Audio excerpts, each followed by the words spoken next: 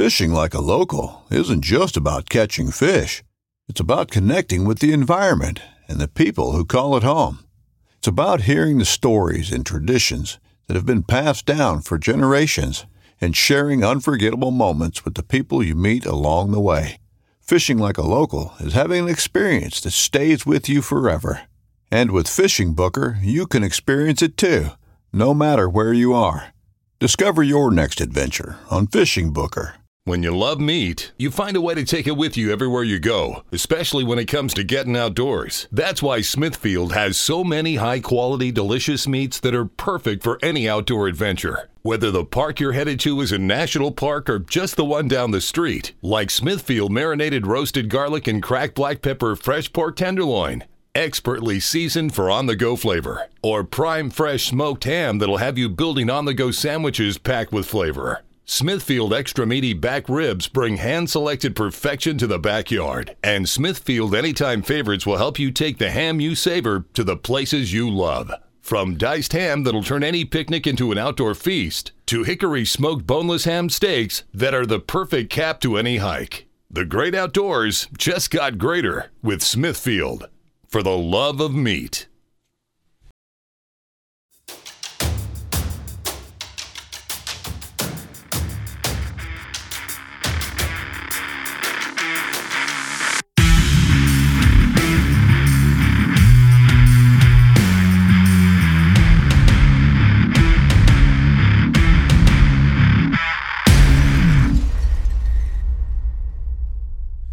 Greetings, my friends. Welcome to another episode of the Nomad Strength Show. I am Ross Hillier, your host. Today, we're talking to Grayson Strange from Basis Health and Performance. They have a great gym out in Chico, California, and really helped me in the last month or so with mobility. And that's really what I wanted to bring him on today to talk about is his process. He's a functional range conditioning certified coach, and he teaches that to all of his clients at his gym and online. And they do kin stretch practices, which all of these words we're going to go over in the episode, but he really has a wealth of knowledge when it comes to mobility. And a lot of this stuff, even though it seems really kind of out there or even maybe too sciencey for a lot of you, he really makes it practical and allows you to understand what it is what you might need to do specifically to improve range of motion and mobility so you can perform better in the gym, so you can feel better outside of the gym, and really just improve health and longevity, which is really kind of the whole point, right? So we had a great conversation and get into a lot of that stuff. If you have a notebook and a pen handy, get it out and take notes because this one is chock full of good stuff. So before we get into that, if you haven't done so yet, please, wherever you're listening to your podcast, rate, review, subscribe to the show, give us 5 stars. All that really helps get seen by more people and heard by more people and helps the show grow so we can kind of take this thing to the next level and make it something really special. So thank you for those that are listening and have done so already. If you haven't, get on over there and do that. And I have nothing to bribe you with, but if I did, I would definitely be bribing you right now to do so. And if you want to game the system a little bit, just unsubscribe, resubscribe, do that 3 or 4 times. That actually really helps if you don't have ethical issues with cheating a rating system. So anyways, I'll probably do that a few times. So that is all leading up to this episode. I'm really pumped for you guys to hear Grayson and enjoy the episode. In-person personality, here's Grayson's over-the-phone personality. They're very different. I don't know how to make them come together. It's 2 different it's taking people. a long time. Oh, dude. And then the perfect example of it this morning, like we have all this technical problems and then we just end up falling back into having to do Zoom again. Like I know that program looks pretty slick though. I imagine it's awesome. Minus it the actually mobile is. deal. Well, and it's really nice because what it does is it records each person's audio locally as a separate file. So it's not just one like jumbled Zoom MP4 or whatever. So then I can actually go back in each separate audio track and edit and like master levels and stuff. So it makes it really nice that way. But that's slick. Honestly, the magic of podcasts is all in the editing anyways, so this will sound just as good. Cool. I slowly learned that with kind of everything like photography, video, sound, all that. Editing is the real deal. That's the thing that makes it or breaks it. And it's been nice. I have a good buddy of mine who's in one of my coaching groups now, but he's a sound editor and works on movies and stuff. And he's like my guy that's doing most of the producing of the podcast. I'm like, dude, I'm going to send you all these files. You make them sound good. Make it sound good. Yeah, that's sweet. That's sweet. Well, cool, man. I appreciate you finally let's working this thing out schedule wise. We're kind of both all over the place, man, with stuff. So good to have you. Appreciate it. Happy to do it. Well, I appreciate being here. So, I wanted to have you on because the whole mobility thing is like this giant umbrella of words and protocols and things that like are 1,000 different things underneath it. And none of them are really the same. And everybody thinks they know what they all are. And it's just like, oh, it's just stretching. Right. And, I've been doing the Kin Stretch program that you guys at Basis do for just about a month now and love it. And it's been great. And I went through your, back when you were using the other platform, the 12-week strength block. Yeah. Right. Back in the fall, and you guys incorporate a lot of the same mobility protocols into your strength thing. So why don't you give like a little bit of background as your kind of transition from what you were doing previously in health and all that stuff that kind of you told me it's like your point of no return when you came to the FRC and the Kin Stretch stuff. So what was that like kind of journey for you like? Yeah, I would love to fill you in. So, I mean, I've been doing some kind of strength training since I was like 14, and a lot of it in the beginning was very ego related. Like I was just a skinny little kid and I just wanted to have big muscles and look tough and all those things that you go through in your head when you're a teenager. And through weightlifting, I got into competitive cheerleading, like co-ed cheerleading. Nice. And then CrossFit, and I got really deep into CrossFit. I was like, I'm going to go to the CrossFit Games.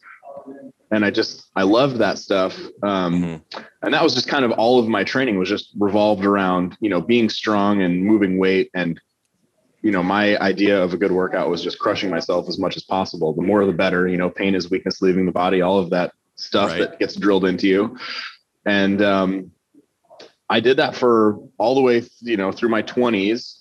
And right about 30 is when I just started to not feel as good. It was just like my left shoulder would hurt, my left knee would hurt, my back would get cranky sometimes. And then it just kind of got worse and worse until it was like I would bend over too fast to tie my shoe and I would get a back spasm and I'd be out for 2 weeks. And, it was like this thing of being really strong in the gym, but being really fragile and brittle in every other instance of my life outside of the gym. So it was like, what am I doing? I'm like living and training to be really strong in the gym and sacrificing everything else. What's the point right now? Yeah. And, in the gym, it was satisfying to my ego, but really feeling delicate like that and just, generally cranky. Like if I sat in the car for a few hours, I would get up and I'd have to stand up like a 70-year-old, where I had to push off of my knees to stand upright. And I was like, grab the handle on the top of the car. Yeah. If this is where I am at 30, well, what's 40 going to be like? It's going to be bad. Right. My business partner had seen one of the FRC guys, Dewey Nielsen. I don't know if you're familiar with him on Instagram. He's one of their master coaches, and he's just a general all around badass. We saw him doing some crazy stuff, hanging on this pull-up structure, doing like single arm hanging scapular movement. I was like, whoa, what is that? I gotta go try that. Of course I got up on it. I was like, oh, that just hurts my shoulder. I can't do that at all. And he had, hashtag functional range conditioning. And that was really our first, glimmer into, I didn't know what it was. I just started functional range conditioning. This guy's doing some badass stuff. I'm curious about that. And I followed him and some other FRC people, and we got very intrigued about what they were talking about. Although even now, there's not a whole lot out there. You kind of see some of the stuff, but until you really do it, you don't quite understand what it's all about. It's still pretty underground. It's still pretty underground right now, I would say. It is. It's way underground. And we'll get to that point later. Yeah. I don't know. I think it will stay somewhat underground for a long time for my own reasons that I think, but anyway, we went to the first functional range conditioning certification, and it was this, I feel like, I was pulled out of the matrix all of a sudden, I just, like the approach to training that they have is just so wildly different than anything else. It was like, if your joint is not ready to do this thing, you shouldn't do it anymore. And over that course of that weekend, I realized 90% of the stuff I was doing, I had done no preparation for. My preparation was just go to the gym and start working out, which that's how we had people come into our gym at the time. It's like, oh, you don't have a good squat yet. Well, we'll just keep the load light and keep squatting. Or, you don't have pull-ups yet. Well, we'll just work on banded pull-ups or something like that. Right. Versus this approach now of like, if you don't have a shoulder, hanging is really bad for your shoulder. And so I had this, we all kind of had this moment of like, oh no, do I have to stop working out? I don't know where to go now. You identify so long as somebody who's like, you work out, that's what I do. And all of a sudden that was gone, or I felt like it was risky. So, I really had a few weeks there where I was like, I'm lost. I don't know what the hell I'm going to do with this. And then I got myself together. I slowly started to try to integrate it, but one of the things that they do in functional range conditioning is they put a lot on you to learn and practice it, right? Like they give you the overall system and then they say, go do it. And there's all these questions of like, but how, should I do this like before I squat? Should I do it after I squat? Should I not squat? And they're like, I don't know. I can't tell you that because it's also dependent on what you want to do and what your body needs. So there's this, I think in the fitness industry in general, there's this seeking of like, I want a simple answer. Tell me the 3 steps that I need to do every day to make my back feel better. Exactly. Like, there's probably 3 things you could do for your back every day, but it's going to be wildly different depending on what's going on. Or maybe it's not your back. Maybe we need to get your hip. So I think, for almost everybody who goes there, if they buy into what they're saying, which it's pretty compelling, it's hard not to, unless you're just like, I don't believe you. I'm going to ignore you because this is telling me I shouldn't work out. I think that can be hard for people because it is such a complete direction change. Like if you're training people, you realize like, wow, my personal training clients probably shouldn't be doing a lot of this stuff, or I need to have a different approach. And how do I do that? That just takes time figuring it out. Yeah. So anyway, I did that, spent time working on it, slowly started to reintegrate stuff. And it was, I just started to see these leaps and bounds in the way that I felt and the things that I was able to do. And the more FRC that I did, the less I trained doing the classic stuff. I was doing hours and hours a week of strength training. It's like, wow, I did like 20 minutes of strength training, but I'm making progress doing this and I feel really good. So I'm just going to keep doing that.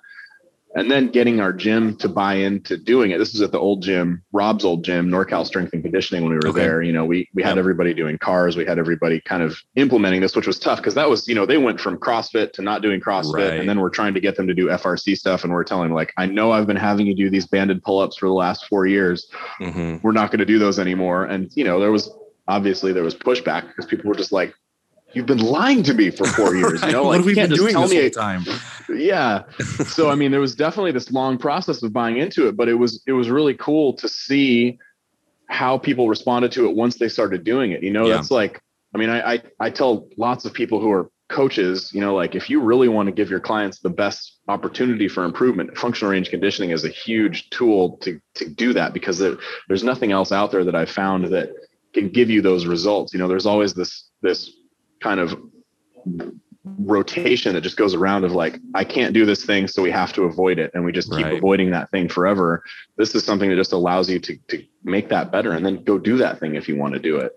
So I think that's actually a good space to bring up like, what is the sort of overall theory of FRC? Because like you and I are talking in like lingo, like cars and all this kind of stuff. So what is like the overall kind of approach that is different than just me saying you like go do some stretches before you train? Like, because one of the things that I noticed when I started doing this, and I worked with, I did a 12-week program of some Kinstretch type stuff a couple of years ago with Zach out of, I can't think. Zach Deck. Yes.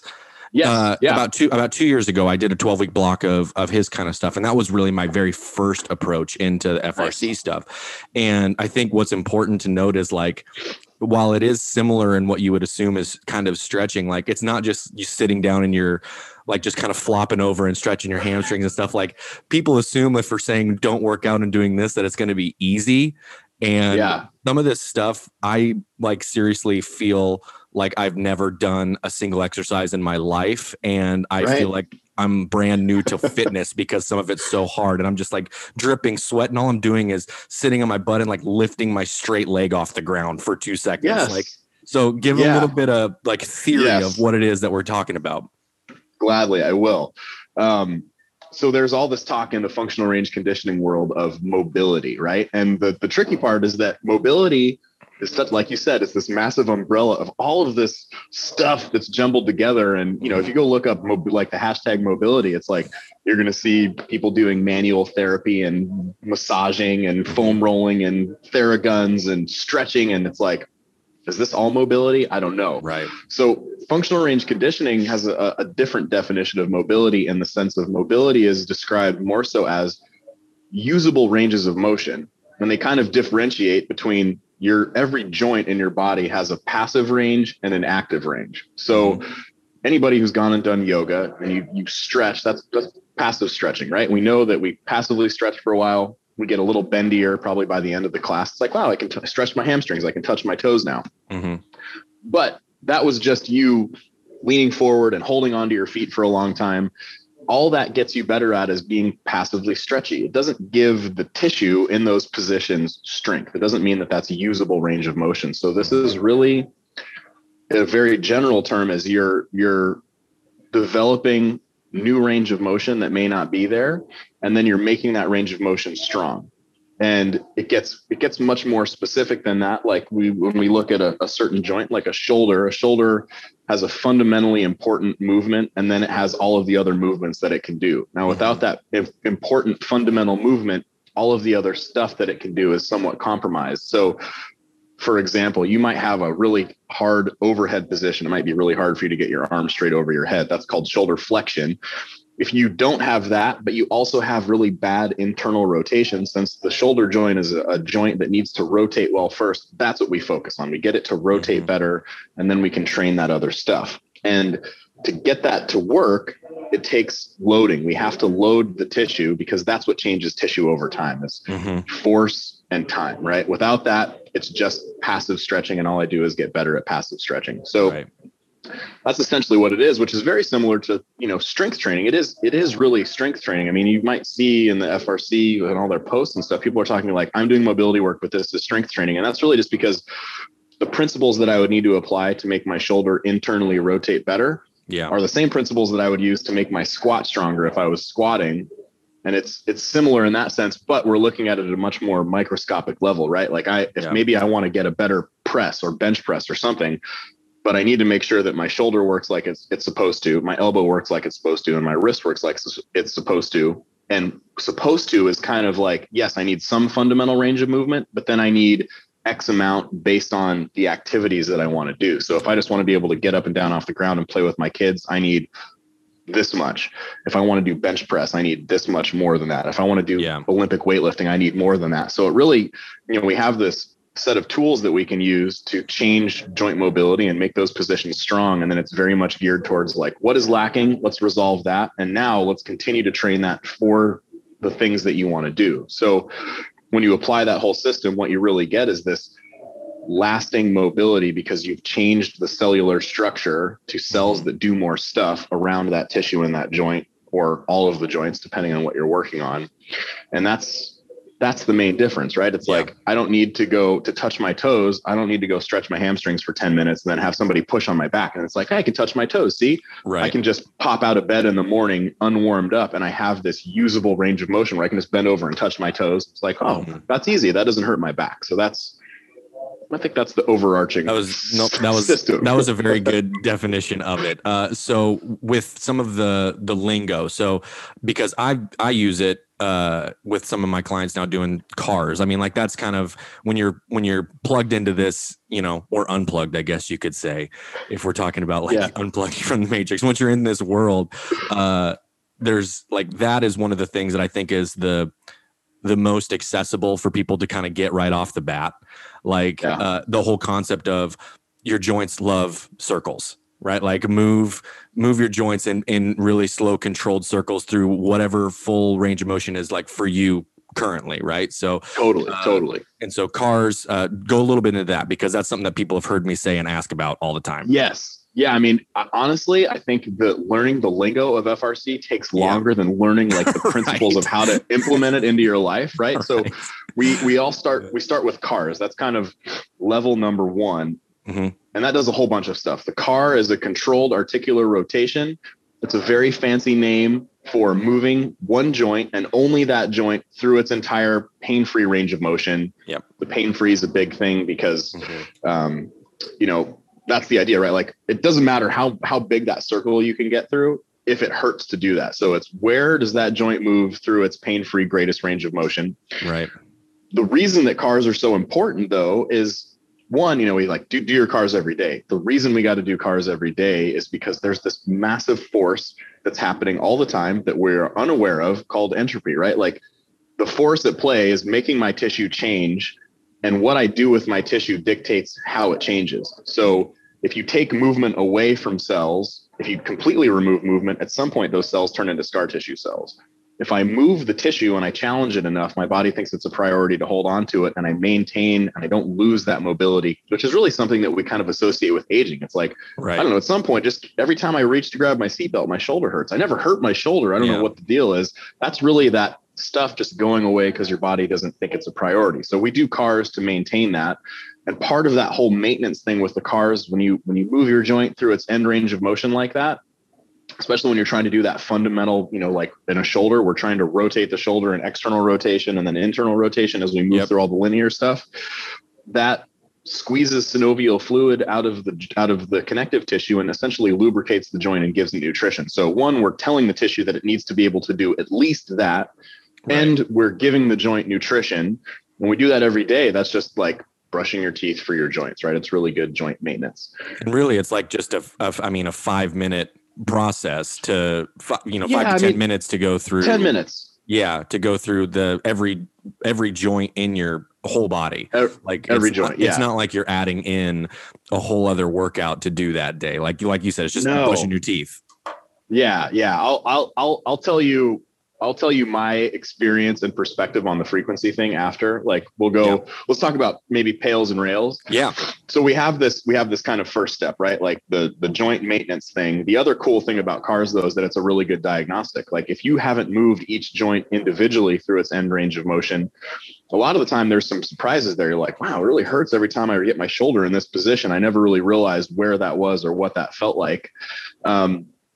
The other component too, there's just this learning piece of your body.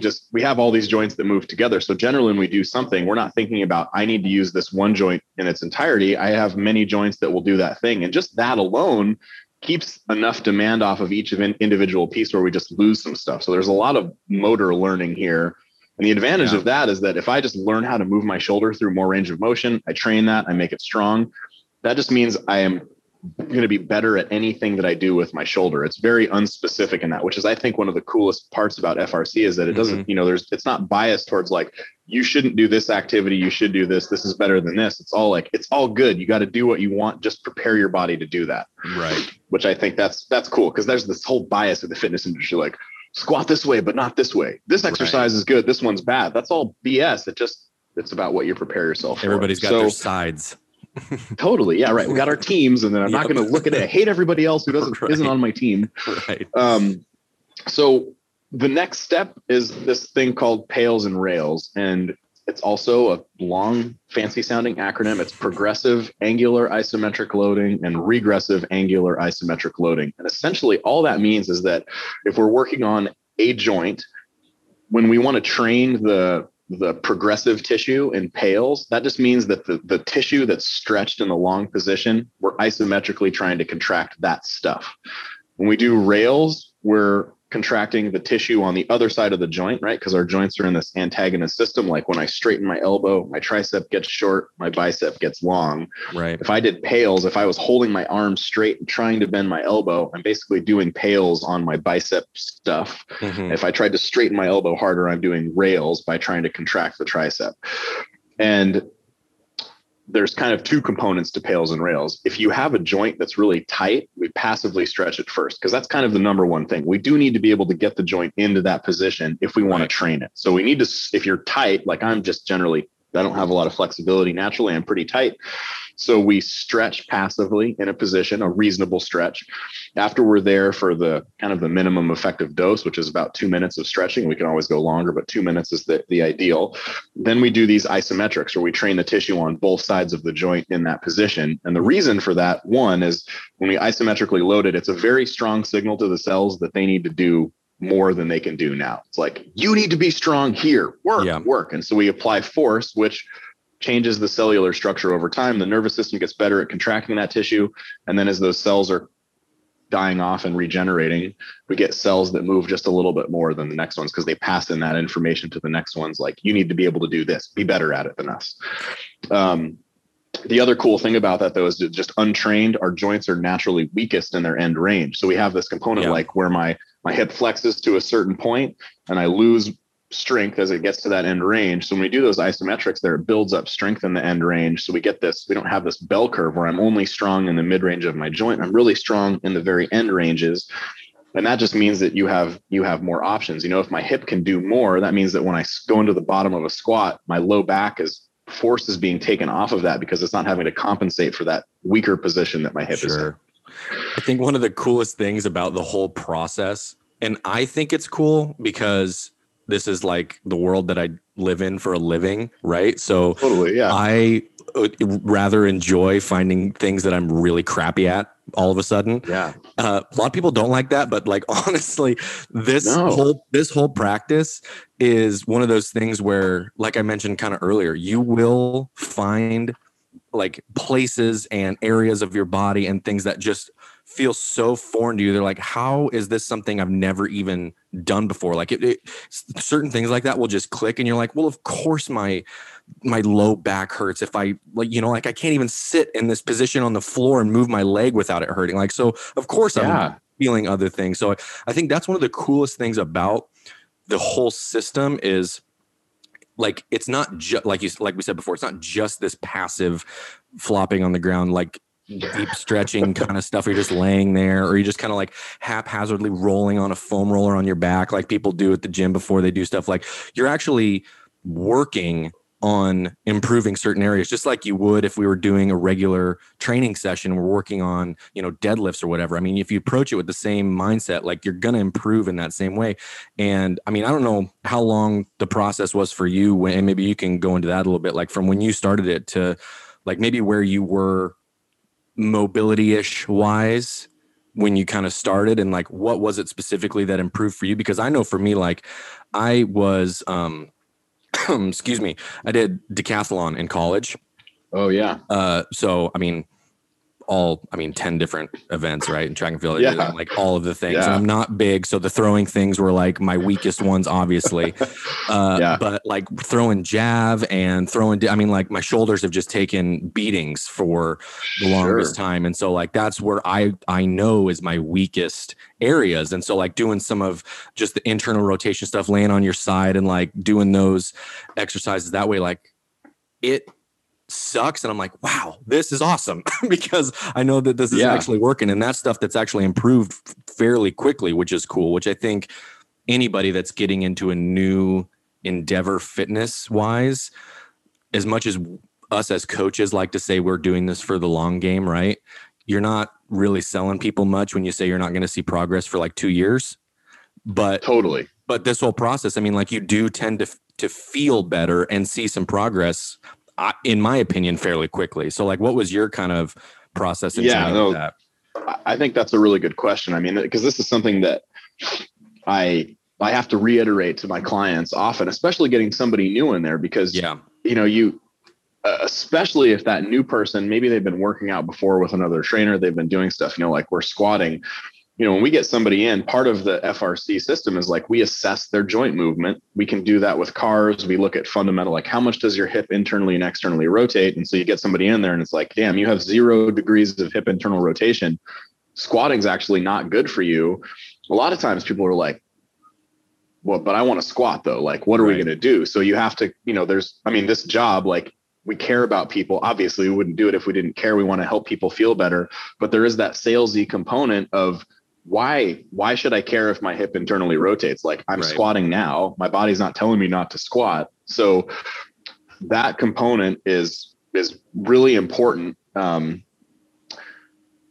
I think as far as like the progression of it though, like you said, you do feel better pretty quickly often, right? We notice this immediate improvement. And so a lot of that is our tissue is somewhat elastic, right? Like you do yoga, you stretch your hamstrings. By the end of the class, you're like, damn, I can touch my toes. We wake up tomorrow, I probably can't touch my toes anymore. Right. So we do get this immediate response of doing it where we do usually feel a little bit better. There's some kind of change that are like, I just feel a little bit looser, or my, whatever, if I had this uncomfortable spot in my hip, we can usually get that to feel better. And that's just that elastic component of the tissue, right? The elastic component from the stretching, and when we do pails and stuff like that, we're building up this cortical map, right? Our nervous system has this image of our body and all of its parts in space, where they are.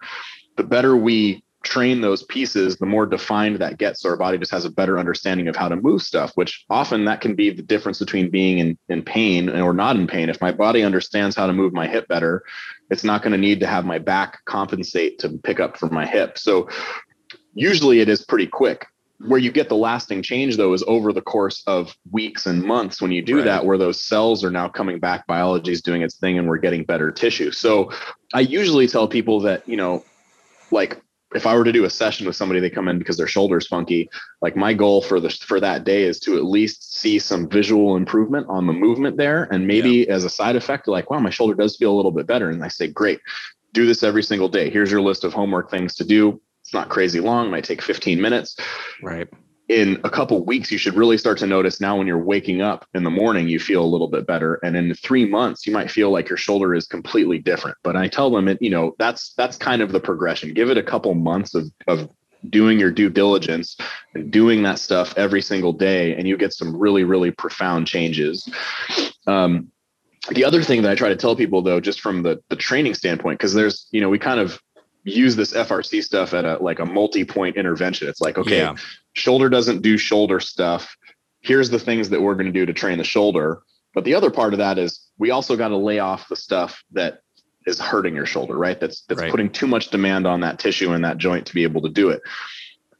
Remember though, that the stuff we're doing here to make your shoulder better, that is strength training. We're applying force. We're challenging you in positions that your body has a hard time working on. That's just like you were saying, like, why am I sweating trying to pick my leg up a quarter of an inch off the ground? That's just a really good example of when your body is working in that very end range where it doesn't have a lot of strength and control, it's max effort. It might not be max effort in the sense that you're used to, like, this is what a 1-rep max deadlift feels like. But you are struggling, you're sweating, and you're like, damn it, I'm just trying to pick up my 500-pound leg. This is crazy. So that's what it feels like. It does, right? And so that's why I reiterate that to people, like, this is strength training. This is going to make your shoulder better. But also, let's find some shoulder stuff that you can do that is appropriate for your shoulder. So I think there's always an opportunity to keep training. We just have to tweak it a little bit, and you got to sell it. But I think we're not going to make stuff up. We're not going to bullshit people. We're just going to be honest with them. Be like, do this. It's going to get you strong, and then you're going to get back to the stuff that you want. And if that takes a couple months, that's well worth your time in the grand scheme of your lifespan, right? Especially if you feel better. Absolutely. And I think one of the cool things that you guys specifically do in the programming side of things, which it's gradually having influence on how I program things as well. Awesome. Which is awesome.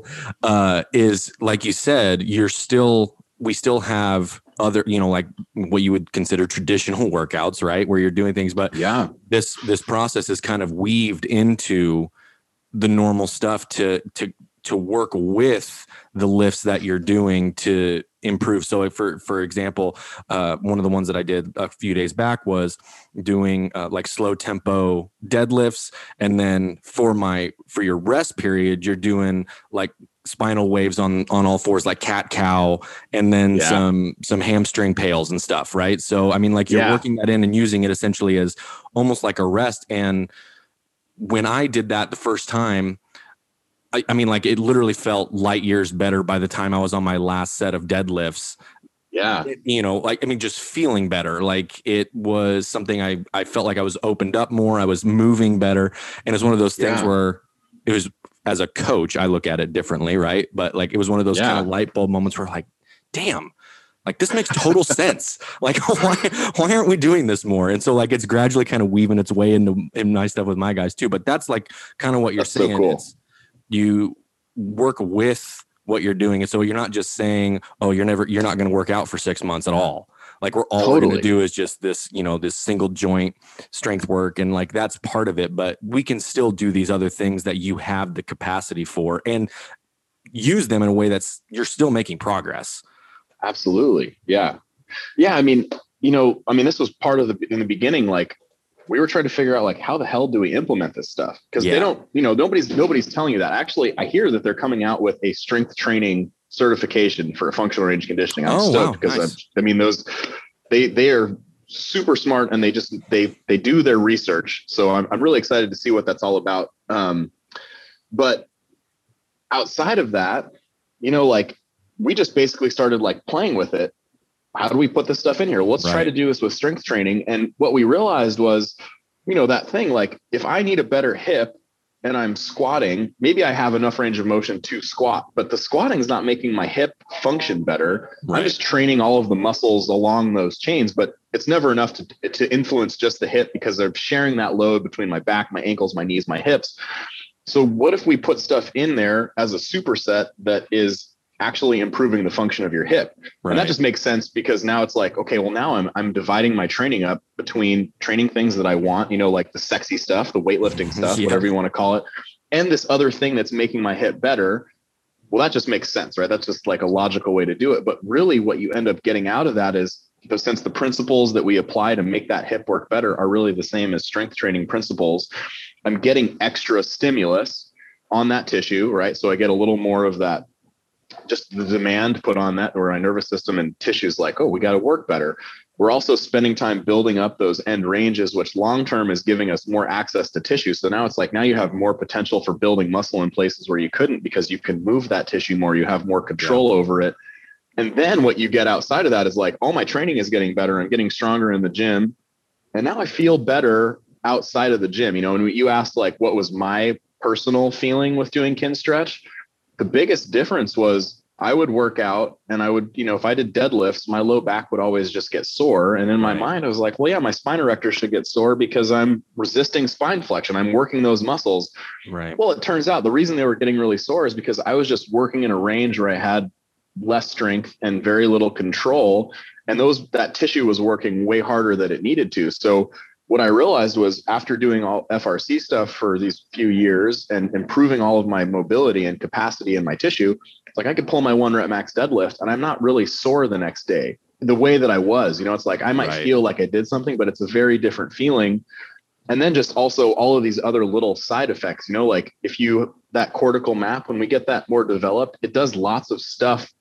Like, it improves your coordination, your balance, all those things, just because your body has a better understanding of movement and the things that you ask it to do. So I've been skateboarding since I was a kid, but after doing functional range conditioning for like 5 years, I was like, wow, I couldn't ever do that before. I skateboard way less now. Like, how has my balance improved that much? Or backing my truck up into the driveway, turning all the way around. It's like, oh, that's crazy. I don't feel my back, cramping up every time I twist. I mean, all these little things. And then beyond just feeling better, my training time just kept going down. I kept cutting it down less and less. And that was just this really profound moment of, wow, if I make my hip, knee, and ankle just work better overall, and I apply a little bit of work on those things, I don't really need to do hardly any squats to still make progress building strength in my squat.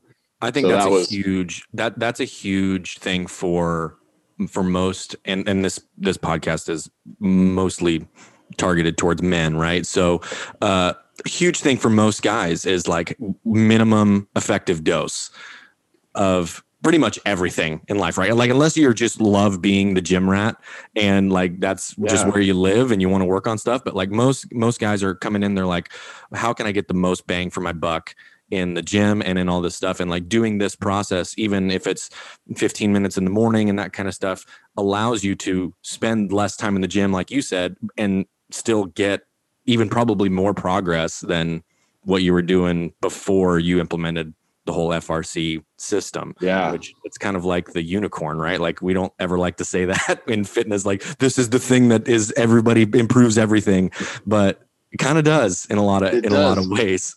Yeah. I mean, honestly, like, I mean, I've been in this industry now, like the fitness personal training stuff. I mean, since 2009. So it's just been a long Yeah. time. I've had a lot of time to find stuff out there, and there's nothing that works like this. There's nothing that has this much science to back it up, and I've never seen anything that just works for so many people. Like in the beginning, we had a hard time pitching it to everybody, and over the course of getting everybody to kind of adopt it, it's like our kin stretch classes are our busiest classes in the gym, just because people feel so much better. That alone is just like, this is amazing. Yep. I think the only hard part about it is that just that component of it is a lot of information. Yeah. And a lot of it falls back on you to practice it, learn it, and then figure out how you want to implement it. And it's just not the sad part is it's not the sexiest stuff. And since that's what sells, I feel like that's the only thing holding it back. Like it is the magic pill that we all want. But it turns out that the magic pill actually does just take work and consistency, and there isn't a magic pill. But doing that does do all the stuff that we want from the magic pill. It's just a matter of getting people to adopt it and, explaining why it's important. Because if you watch somebody, like you were saying, you come into a kin stretch class, like we have people come check the gym out and people are doing kin stretch and they're like, whoa, like, why are those people making those faces? Yeah. They're just like sitting on the floor. It looks like they're just stretching. What are they doing? And, I think that to some people is kind of like, oh, I don't know if that's a turnoff. So I think that's like our job as coaches is the most important part, is just to tell people like what the potential is if they do it, and set the expectations of this is going to take work just like any other exercise, but it will do all of those things that you really want from exercise. And there's not really anything else that does that. And I think that's kind of and really it's like it is with most things. And I say this not just because I'm a coach, but because I have them as well. And I know how beneficial they are. But like, if you're serious about learning this process, find a coach, like, cause they will be able to walk you through this process. I mean, and then you don't have to feel like you're just sifting through all of this lingo and verbiage and all of the stuff that you weren't necessarily ready to handle all that information. Like having somebody explain it to you and ease you into it, like that's going to make it more enjoyable, one, but like definitely make it something that you want to do and can see the benefit of, because you're understanding it at your speed and that kind of stuff, which is honestly like, that's why I signed up with you guys to do the kin stretch. Cause I'm like, I mean, I kind of understand it, but I want to be taught it, So that was kind of the whole process. It's funny. I mean, it's just one of those things. Like it's the system itself is relatively straightforward and simple, but it goes so deep, and there's a lot of nuance to it, because when you don't have a lot of awareness, like one of the things that I realized after doing all this FRC stuff was how mindlessly I moved, like it was just like, I don't know, I need to squat today, so I'm going to do squats. And I never thought about it more than that. I never thought about where I had the feeling of, like not an imbalance per se, but just something like, I don't know why there feels like there's so much more weight on my left leg when I squat. I just kind of ignored all those things. So, I mean, just becoming, it makes you so much more aware of it, but there's so much to it, and it is vast. I think it does get overwhelming. So I totally agree with that. Like finding somebody to kind of help you get started, because once you kind of get the overall principles, you really can learn how to like do self-maintenance and apply it to yourself. And that's really what we really try hard to do, is like do your cars. If you look at how this joint is supposed to move, you can diagnose stuff really well on your own. And once you learn how to implement that stuff, you can train anything. You can, if we need to train your big toe to extend more, it's going to work the same way as any other part of your body. Here's the tools to do that, implement it. But in the beginning, it is like, I mean, like I said, I got out of the FRC certification. I was like, I'm just not going to work out. I don't know what to do with myself, because I have no idea what to do. I've lost. Yeah. And as a side note, that is, and when you brought up the big toe thing just now, that is the most frustrating thing I've ever done when it comes to like this whole process. Is one of the cars is like learning how to basically connect mind to joint, right? And be able to move each individual joint, and trying to, if you've never done it, just put your foot on the ground and try to move your big toe without the other four toes leaving the ground. Like lift it off the ground. It is mind-numbingly frustrating if you aren't able to do it, because you're just sitting there like, I can't move a single joint in my toe on command, like without picking up my whole foot. Luckily I've done this long enough now where I'm like, I feel pretty good about my toe movement. You get it, right? Yeah. It starts to move. I mean, at the FRC certification, I'm standing in this room with like 350 other people, and they're like, all right, take your shoes off. We're going to learn how to move our toes. I'm like, oh yeah, no big deal. Well, it just turns out there's 350 people making these crazy faces, staring at their feet and like moving their hands. They're like, don't, you're trying to move your toes. Why are you moving your hands? That is such a perfect example of that so cortical map. Like if you never tried to move your toes before, your body doesn't know that there's toes there. It just goes, there's a foot. Right. Are their toes attached? I don't know. So you're thinking like mentally, yes, I want to move my toes. Physically, doesn't happen. But with practice, it's all of a sudden like, holy shit, I could lift my toes. That's amazing. Seriously. Oh, I mean, that was like big victory day for me when I finally got that down the first time. Well, cool, man. I know you got to get going and start training some people for the day. So we'll wrap it up here. Appreciate you coming on, man. Pleasure. It was fun. I'm sure we'll do it again at some point. So where can I would love to. Yeah, where can everybody follow you? And if they're wanting to join the Kin Stretch stuff that you guys are doing, like where do we find all that stuff? Oh, thanks for asking. Yeah. So all of our Kin Stretch and our strength and our conditioning program is all on Train Heroic under Basis Health and Performance is the name. My name's Grayson Strange. You can follow me on Instagram. And actually we're in the process. I know I told you this, we're moving to New York. So yeah, we're going to have big change.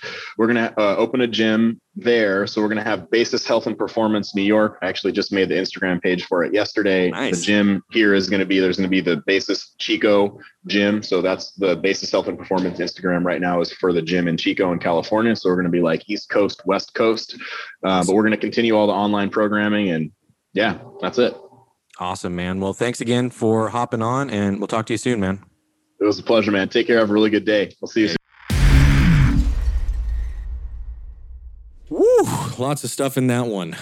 He had a lot of great things to say, and I was hoping that you guys were all taking notes because I was while we were talking, and it was just awesome to get all that information. And this is coming from someone who's actually using him as a coach for personal mobility and health and all that kind of stuff that he was talking about. So go follow him, the Basis account and his account. They have great things, great content. And again, one more time, if you haven't, please throw a 5-star review, subscribe, and do all the good things that you do with podcasts, and have a good rest of your day. We'll talk to y'all soon.